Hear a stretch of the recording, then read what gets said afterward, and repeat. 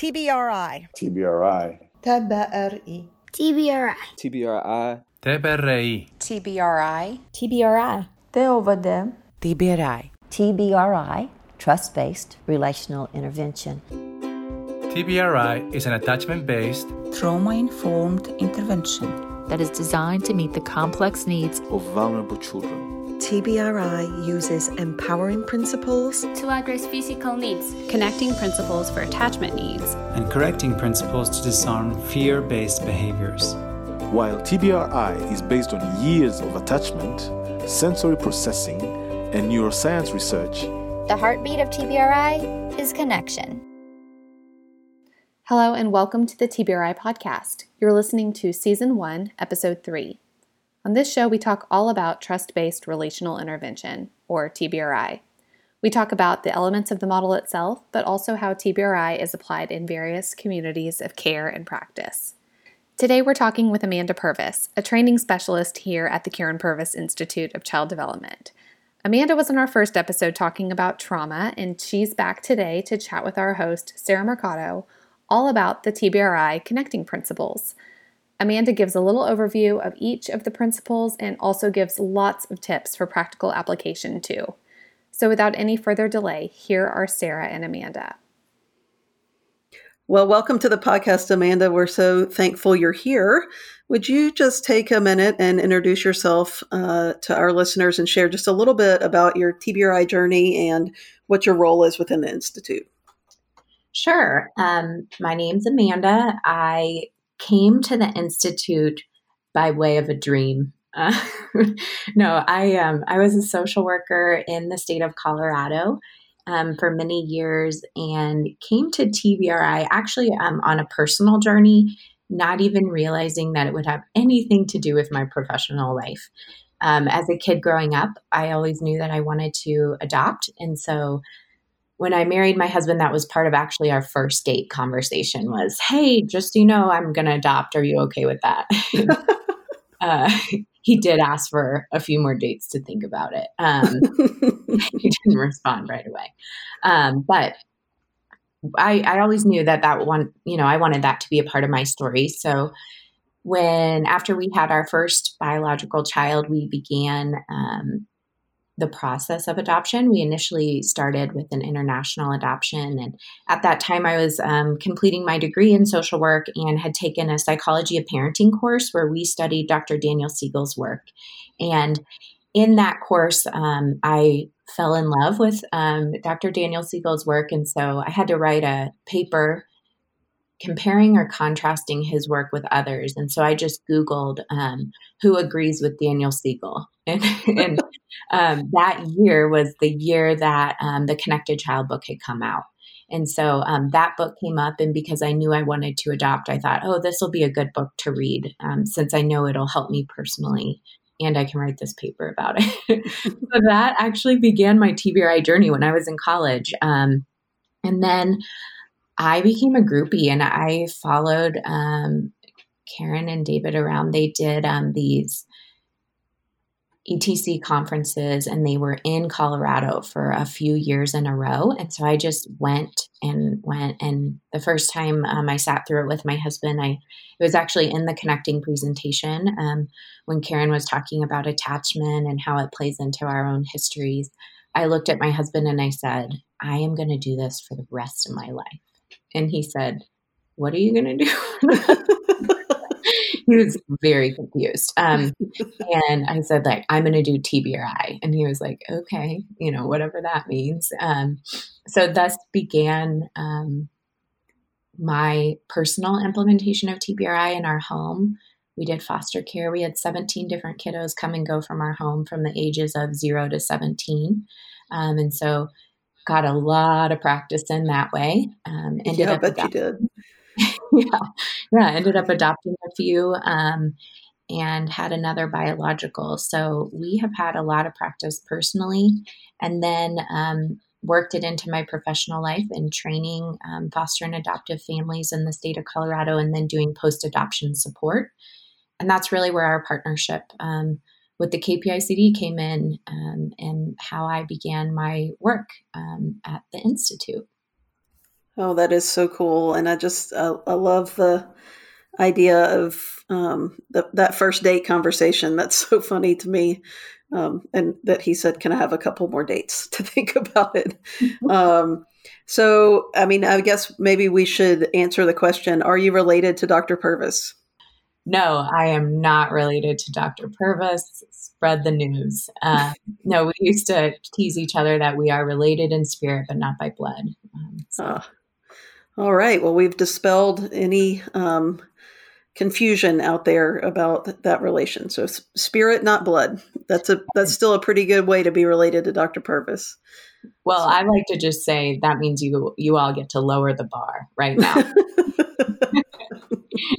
Yeah, that's a really good point. Today on this session of the podcast, we're going to be talking about the connecting principles of TBRI. And while we'll dig a little bit deeper into that as we go along, can you just share for our listeners, why are the connecting principles so important? So I'm really passionate about the connecting principles because I know that we say this, but it really is foundational to TBRI. If we do not understand the connecting principles, if we do not understand attachment, if we do not understand how our own histories play a part of our caregiving, we cannot apply TBRI in any meaningful way. Yeah, I completely agree with that. I know in my implementation and my story, the connecting principles were kind of hard for me, but they've turned out to be the biggest game changer too, because, when you talked about attachment and understanding that, it took a little bit of work for me to get to being able to connect well, but I'm thankful for that journey. And I'm certainly thankful for the difference that the principles have made in my world.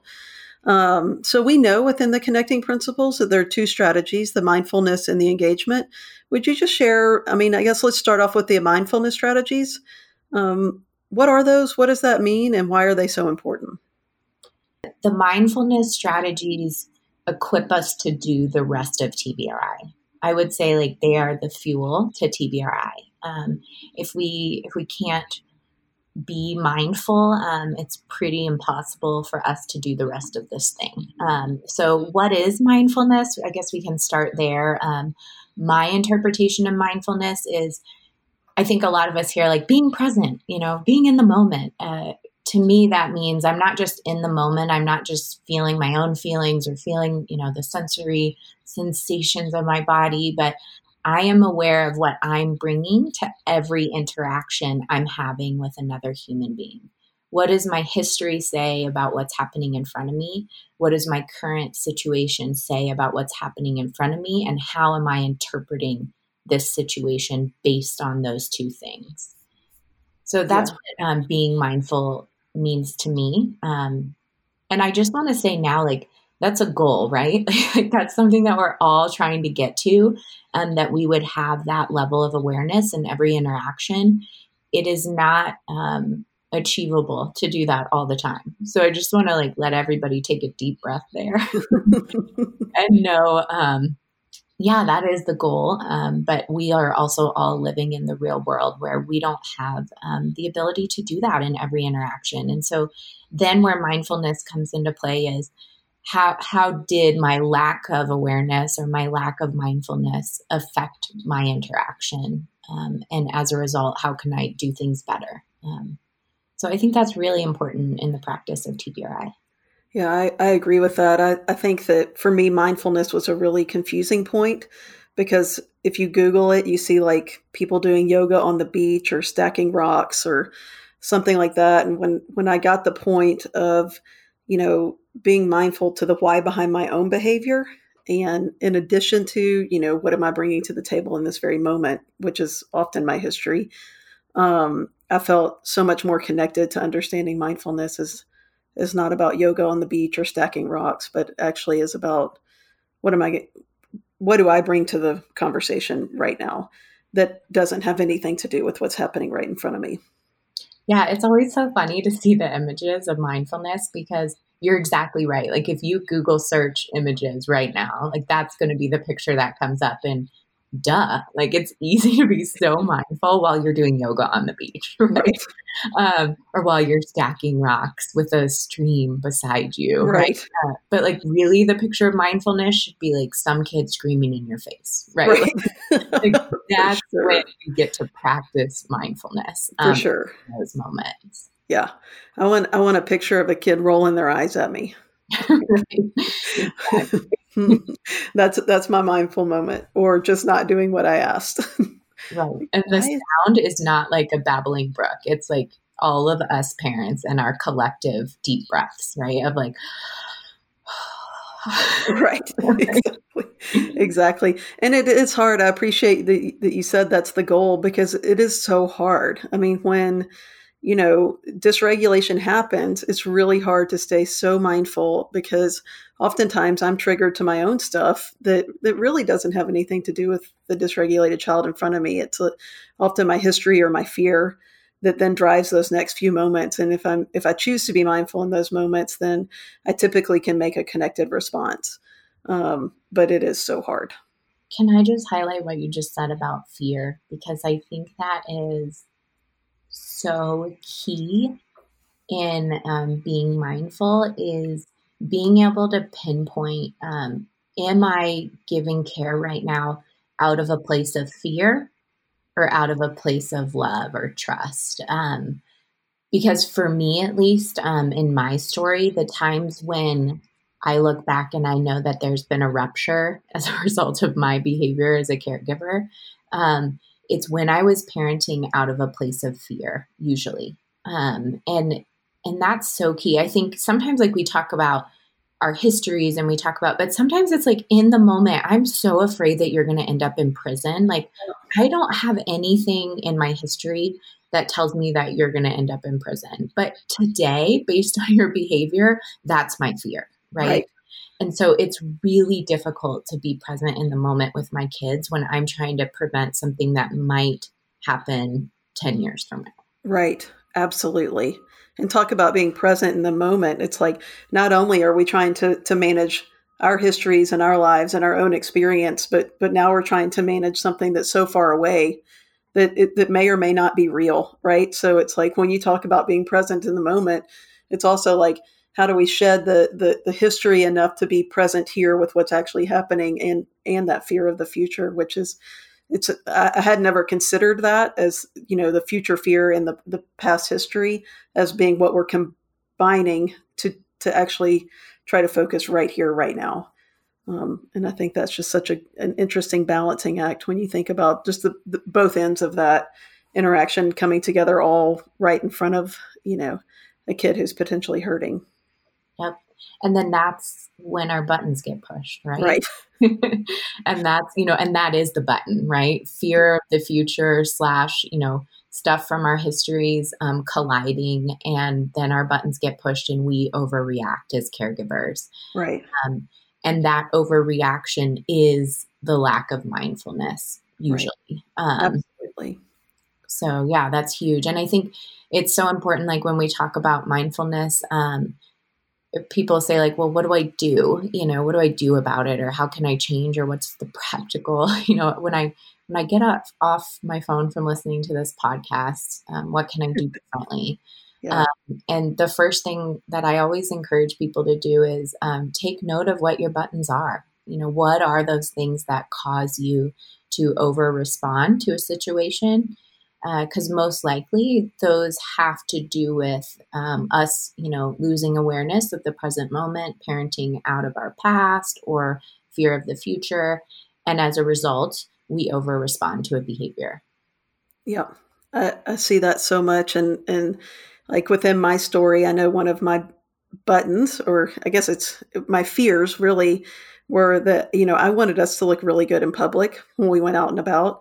And I quickly learned that if people could see the 10 minutes before public, before we actually left the front door, I would be embarrassed by that, and so it's like, when I think about things like if my kids do well in school or not, what is the school thinking about what I'm doing as a parent? And so I was responding to so many things out of fear of judgment of others, or fear, that they were judging me for not being what I needed to be. And it's all such a lie, right? Like, I mean, maybe they are, but I don't really care. Like right now, what I want is peace in my household. And if they miss a yes, ma'am, or a no, ma'am, or, they don't interact appropriately when we walk through the doors of church, oh, well, because at least they know I've got them.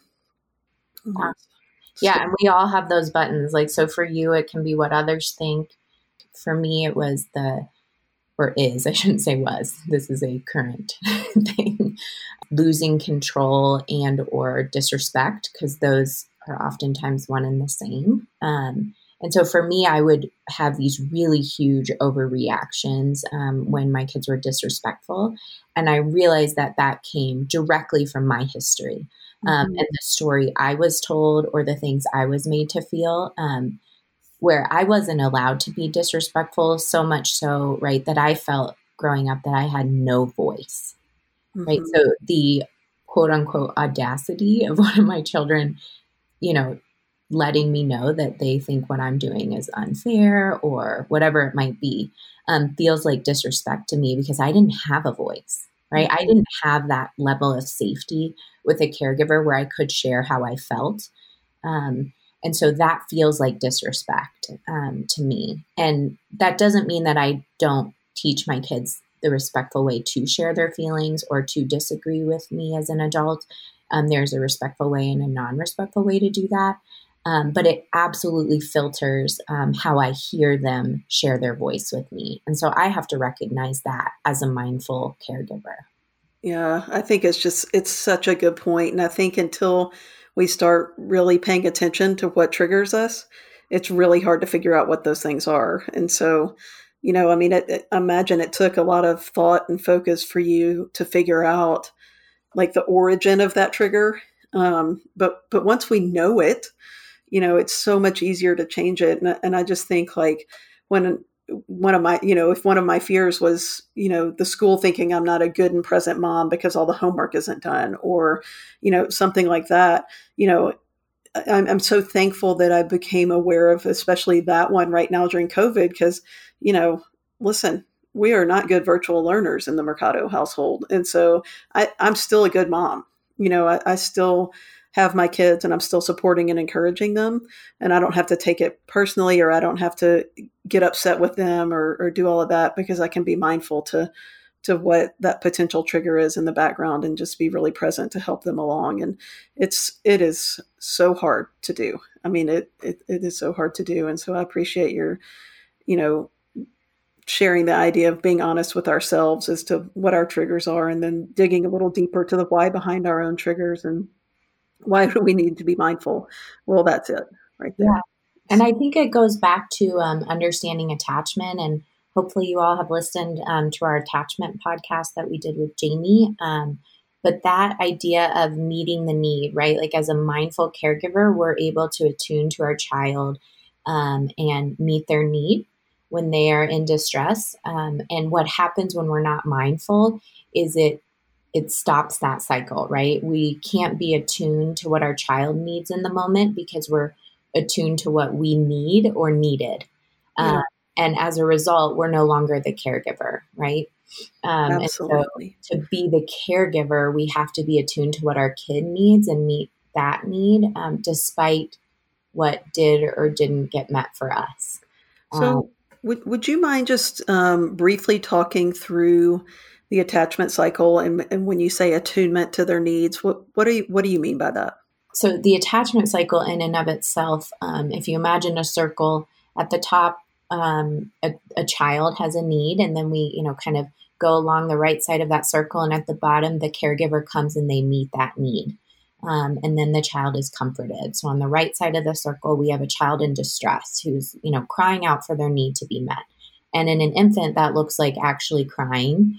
In a teenager, that could look like, going to the room and slamming the door. Or it could look like for an angry kid, punching a hole in the wall because they're hungry, or right. But they're in distress. And then we as the caregiver come and we meet that need, and then they're comforted. And we go through that cycle hundreds of thousands of times in any relationship where we're building relationship with human beings and dogs and maybe even cats, but their needs are different.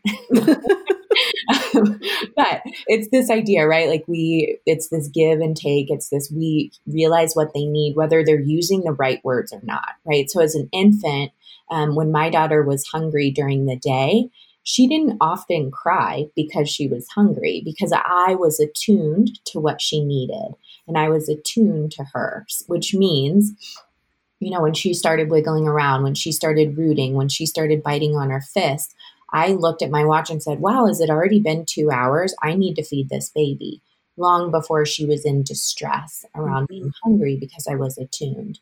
And this happens in all of our relationships. When you pick your kiddo up from school, it wasn't a good day, just by how they closed the car door, right? Or and that is the definition of attunement, right? We know their emotional state, not because they're giving us a description with words, but because we're attuned to who they are. That's so good. And so that's important in this idea of connection, is that attunement and understanding what our kids need, what our partners need, right? And being attuned to that. Yeah, that's really good. And we can put in the show notes a little bit of information about the attachment cycle for people to look at, should they be so interested. The second set of strategies in the connecting principles are the engagement strategies. For me, as somebody who is, working hard against dismissive attachment style, the engagement strategies helped me so much because it gave me very specific things I could try to go and do to connect with my kids. Would you share about each strategy and maybe just a little bit more about it?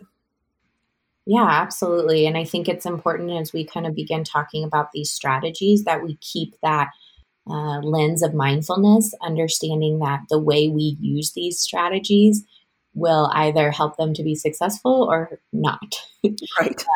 So these are strategies that work when we're being mindful and when we're connected.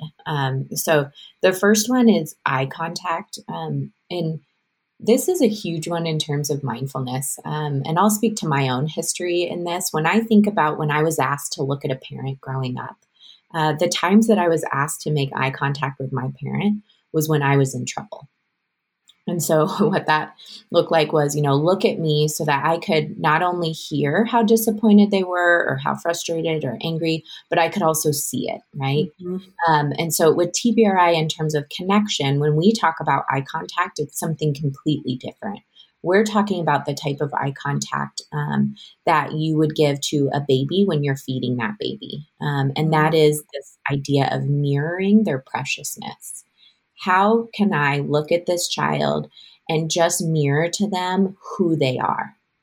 And so what that requires is for us to be mindful enough to understand where we are at and say, there are times when I am caring for this child that I cannot mirror to them their preciousness. And that's okay.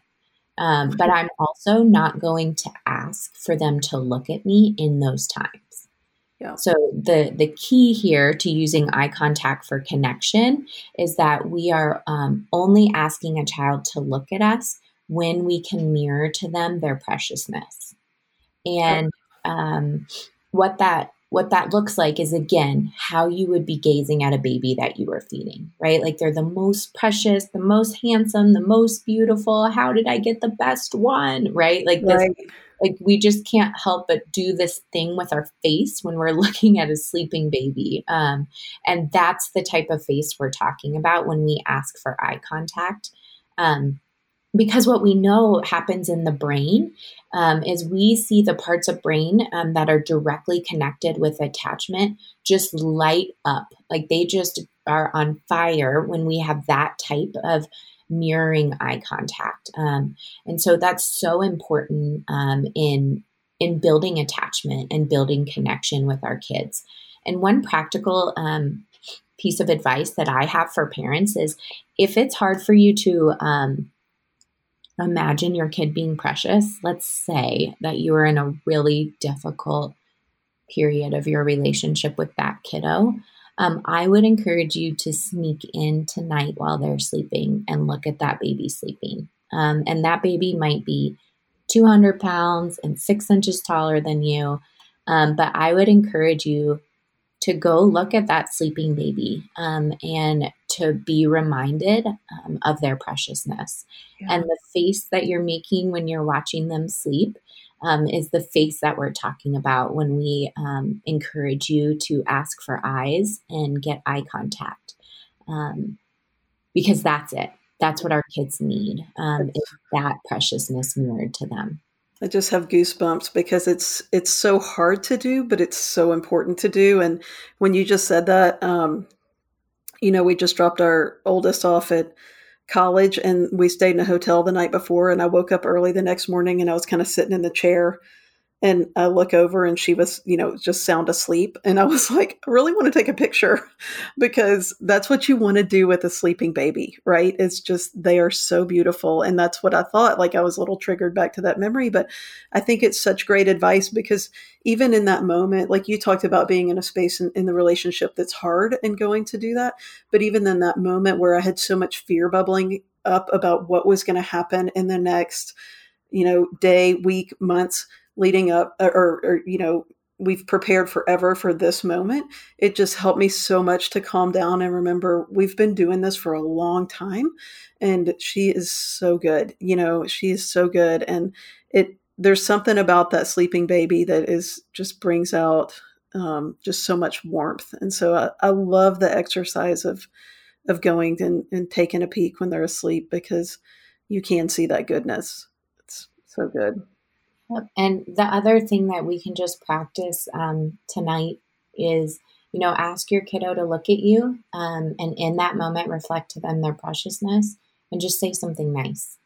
And that exercise will just help you to identify how have I been using eye contact in the past. Because if you say to your kid, like, hey, buddy, I need you to look at me. And they say, why? Am I in trouble? Right? That's going to be an indicator to you. I need to up my gentle eyes. I need to up this kind of mirroring their preciousness so that I can fire all those parts of their brain and my brain to help our relationship. Yeah. When I learned to shift from the fear eyes, which I am so guilty of the look pre-TBRI. In fact, in our house, the girls will say we have pre-Purvis days and post-Purvis days. And they remember my eyes, my kind of scary eyes from before I knew about TBRI. And I just love the idea of shifting that to be more of a connecting. And so I had to tell them, I need to see your eyes so I can know, so I can know that we're together, right? Like I need to see it. So it's good for me too, to be able to look at them with soft eyes. Yeah. And I'll just say like my hardest kiddo, when I ask him to look at me, when he is not wanting to look at me, it's because he is currently clothed in guilt and shame. And he just can't imagine someone believing anything differently than the story in his head. And so when I can get him to look at me, it's almost like an instantaneous wall break. Like you can literally see the walls fall down and his heart open up when I can mirror to him his preciousness in those moments when he least expects it. Oh, that gave me goosebumps. So like, I just want to repeat it. When he can't give you eye contact, it's because he's literally clothed in guilt and shame. And that's the last thing any of us, even in the worst moments, want our kids to feel, right? So I just appreciate the awareness about why he can't give eye contact and why that makes it even more important to come at it from the gentle, connected lens. It is really, really powerful. Yeah. What is our next engagement strategy? That's what I was going to say. Wow, we talked a lot about eye contact there. Well, I think I sometimes I do that intentionally because I know eye contact for me growing up was all about respect. Yeah. It had nothing to do with connection. It was about respect and fear, like you said. So I do like to take some time on that one. Yeah. Well, and it's just interesting, like when we think about our journey, because almost every parent has that gentle eye contact with an infant. Right? That's not hard for most parents. And yet there's this point in time where that shifts. So that's just something to be mindful about, to be curious about that within your own journey. Yeah. But yeah, our next principle that we talk about in connecting with kids is touch. And this is something that we could, again, talk for a long time about in the family setting where we don't have those COVID rules right now. It's important that we have that safe touch with our kids. What we know is that we require touch. So if touch is something for you as a caregiver that doesn't come as easily, I would encourage you to create rituals or routines in your day and your family that put in touch. So for example, if your bedtime routine is to rub their back and sing a song, or, as you pray for them, or whatever that, however you put your child to bed, no matter what age they are, that there is some level of touch there. When you greet them after school, when you say goodbye, right? Like that we're creating routines within our day that include physical touch because our children absolutely have to have it. And FYI, so do you. So what? I know. Humans need it. So how do we either work it in if it doesn't come naturally to us? What are the things that we do within our routine to include safe physical touch, nurturing physical touch? We do want to listen to kids in terms of their felt safety, especially if we're talking about kids who we have a new relationship with, or we're the professional in their life. If we go to give them a high five and they flinch, or, we go to put our hand on their shoulder and they move away, we don't then move in, right? That's not the type of physical touch we're talking about. We're talking about respectful, safe physical touch that feels nurturing and caring. Yes. And so that will look different for different kids and different professionals and different parents. But I would encourage you to think through, what does it look like for me in my setting? Yeah, that's so good. And I think that one thing I've noticed, and I've heard a lot of families that I've worked with in the past talk about, is when they feel like they're getting connection right, the kids will kind of shift that to seeking more touch, because they know that the family is good and safe and in a good place for that. And it's such an interesting indicator, because touch doesn't come naturally for me. So that's a place of mindfulness that I have to really be in tune with what the child needs right now. And I think one thing is, it's easy to feel rejected when you go to offer a hug or offer a high five or a fist bump or whatever you're doing, and the child doesn't want it right then. And I think it's another good place to be mindful about, that's okay. We can come back later for this. You'll be, when you're ready, I'm here. Yeah, absolutely. And I think it's so important. You mentioned mindfulness and touch is to chase the why in a lot of that, and to really think through what has touch meant in my history, what hasn't it meant, and then also what does it mean to me currently. Right. And understanding, like, teenagers at different stages and kids at different stages, they're all going to go through these different periods of change developmentally. And as the caregiver, right, an attuned caregiver, we're meeting their need. So I know my teenage son needs physical touch from me. I know that. It might look different than me tickling his back while he's in bed at night, because that might feel uncomfortable to him based on where he's at currently developmentally. But what it does mean is that I'm going to make sure to bump into him 29 times today in the kitchen on purpose. And I'm going to make sure to give him a big squeeze before bed. And I'm going to make sure to play with his hair while we're sitting next to each other on the couch watching TV. So I'm going to meet that need for him in a way that's comfortable for him, not based on what I need from him, but based on what he needs from me. Yeah, that's so good. I like the intention in it and the awareness to where he is. Okay, what engagement strategy do you want to chat about next?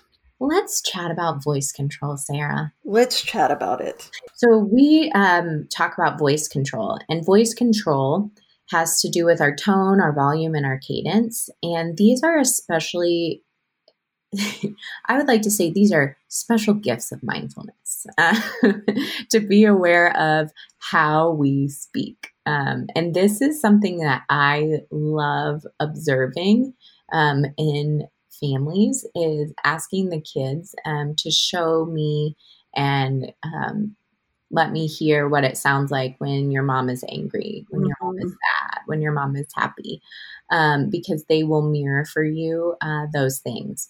So we all know yelling can trigger kids, right? Like we don't need to spend a ton of time on that. What's fascinating is that when we lower our volume, we can help to engage their brains fully so that they don't flip their lid and go into that fight, flight, or freeze. So oftentimes when we're being mindful, rather than raising our voice, actually lowering the volume can be really, really helpful. In terms of tone, all of us have had a child at some point say to us, "Stop yelling at me." And we say, "I am not yelling." Right. And that's because they're not referring to your actual volume. They're referring to your tone, right? And so tone of voice can be everything. For my kids, they will either respond or not respond based on just the way I say their name, right? Absolutely. Based on the tone. They're like, "I'm in trouble. I should pretend like I didn't hear her," or "I should run to her because we're about to do something fun," right? So tone is, I would say, like so important in being aware of our voice control. And then the last one is the cadence, and that has to do with kind of that sing-songy rhythm of how we speak. So some of us speak very, very quickly. And for our kids who struggle with auditory processing, for example, that can be a huge trigger because they know that they're not going to be able to grasp everything that we're saying. And as a result, they know they're going to fail, right? Whatever we've asked them to do, whatever we're trying to get them to learn, they're not getting it because we're speaking too quickly. And when we speak slowly, that can also help, like kids can say like, "Why do you think I'm dumb?" or "Don't talk to me like," and so understanding that rhythm is really important to the way we communicate as well. Yeah, that is so good. And if you want to learn more about tone, volume, and cadence, that comes from our friends at CPI or Crisis Prevention International, and we'll have some information about that linked to our show notes.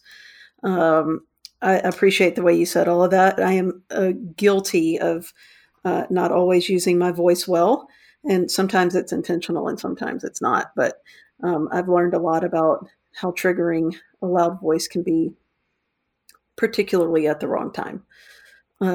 So how about behavioral matching? Behavior matching is my favorite because it's so simple. And I feel like it requires very little mindfulness. It is really as simple as what it is. Behavior matching. If the kid is sitting down, we sit down. If the kid picks the red lifesaver, we pick the red lifesaver. But what it communicates is so powerful. It's like this really, really simple gesture. But the message is something that every single one of us is longing for. And the message of behavior matching is you belong. Yep. And so that's it, right? Like that's what we're all going for. That's what we're trying to instill in our kids is you belong. You belong in this classroom. You belong in this family. You belong in this friend group, right? Whatever it is, we're all longing for belonging. And behavior matching is the antidote to that. It happens naturally in peer groups, developmentally, in families, but it's this gift that we kind of forget about. That's this just easy peasy. If my teenager is into, like my son is really into airsoft. I am terrified of airsoft. Let me just be honest, like completely terrified. He's like in battles and he has a squadron. And I mean, it's very serious business. But if the magic of him being 15 is that if I get into airsoft, I'm in, right? Like he's like, you would never come to a battle. And so you better believe the next Saturday I was suited up. I almost peed my pants 3 times, but I went, and mostly I just handed out snacks in between battles. Right. But it was, like it's this powerful, powerful tool that we can use to connect to kids, whether they're 3 and they want to wear the same color shirt that you're wearing that day, or they're 30 and they want to know that you're into their work, right? It's this really, really simple and yet powerful tool. Well, and I think we can't underestimate. I'm so glad that you talked about the power of it because, I sit and listen to you and I understand the power. I have a similar experience with, I have a kiddo who's interested in anime and making costumes, and I have a similar experience of dressing up with her. And she literally, I surprised her and she literally like launched into my arms. And I was like, oh, wow, that was really, really powerful. But even backing it up to, like you said, you picked the red lifesaver, I picked the red lifesaver. And so it's in those big moments and the small ones. And it's easy to think like these little moments don't matter that much. But actually those are probably even more pivotal than being on the airsoft battlefield, is all the in-between times, because that they grasp onto those. I think it's so important. Yeah. And I bet you had the best snacks out there too. Well, I mean, the rest of them just have like ramen, dry ramen. So right. my brownies out of the box were special. That's for sure. Like, perfect. Yeah. Like, your mom's the best. Right? Yeah, that was the goal. Behavior matching is your favorite. Playful engagement is mine. So will you share with us some about playful engagement? Yeah. Playful engagement play is powerful. It is one of the only times that we know that the entire brain is engaged. Mm-hmm. And so the magic of play is we can teach much, much quicker when using the power of play. We know that the attachment centers of the brain are fully connected. We know that language center, right? So when we're playing, we're helping our kids develop that prefrontal cortex that we're all hoping develops well and quickly. And play is the magic tool for that. So one of the things that I remind caregivers all the time is if you don't know what else to do, like this is always my answer. If you are at a place in your relationship with a student in your class, with your son, with your daughter, with your foster kiddo, whoever it is, if you are at a place where you say, I don't know what else I can do. There's nothing else left. I have nothing else. Always my answer is go have fun. Go laugh together. That will launch you into that next level. When you are laughing, you have felt safety. Yeah. So figure out how to have fun together. Yeah, that's so good. And that, in my old school brain, I always thought that fun and play were sort of earned or could be lost. Maybe not earned, but they could certainly be lost based on behavior. And I love the idea that you said, like, we're at our wit's end. What do we do? Go play. Like, just go play. Yeah. That's really, really good. I have, I really love sarcasm, and I think it's important to point out that actually does not fit very well into play. Even for that reminder today, especially. yeah, for sure. So when we think about, we talked a little bit about attachment, and we certainly have the attachment interview with Jamie, but why do you think connection can potentially be so hard for us as adults? Well, we could talk about this for a long time. I think connection can be hard because it requires us. And it's really easy to put Band-Aids on things and not be present to care about the hurt. Mm-hmm. And connection requires the care. And when we're exhausted, when our jobs, when our lives, when our, whatever our current circumstances might be, and we're exhausted, I think connection is oftentimes the first thing that we take away. Mm-hmm. And so although it requires us to be emotionally present, it also is one of the only things that can fuel our tanks. And so it's so important, and yet oftentimes the first thing that goes when we feel exhausted or tired. Like you said, before, like when play can be taken away. For many of us growing up, when we behaved poorly, what was removed from us was relationship. Yeah. And so that model has followed us into our adulthood. Mm-hmm.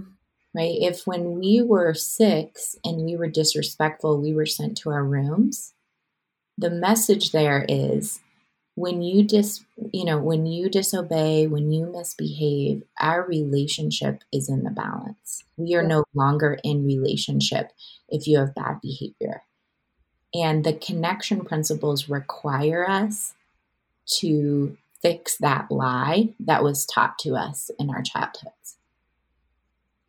That is so important and so hard. And I can remember somewhere along the way somebody saying, if we send them away from us when they're young, and what do we expect in distress, right? So something's happened to fracture, which shouldn't fracture the relationship, but there's been a behavior and we send them away.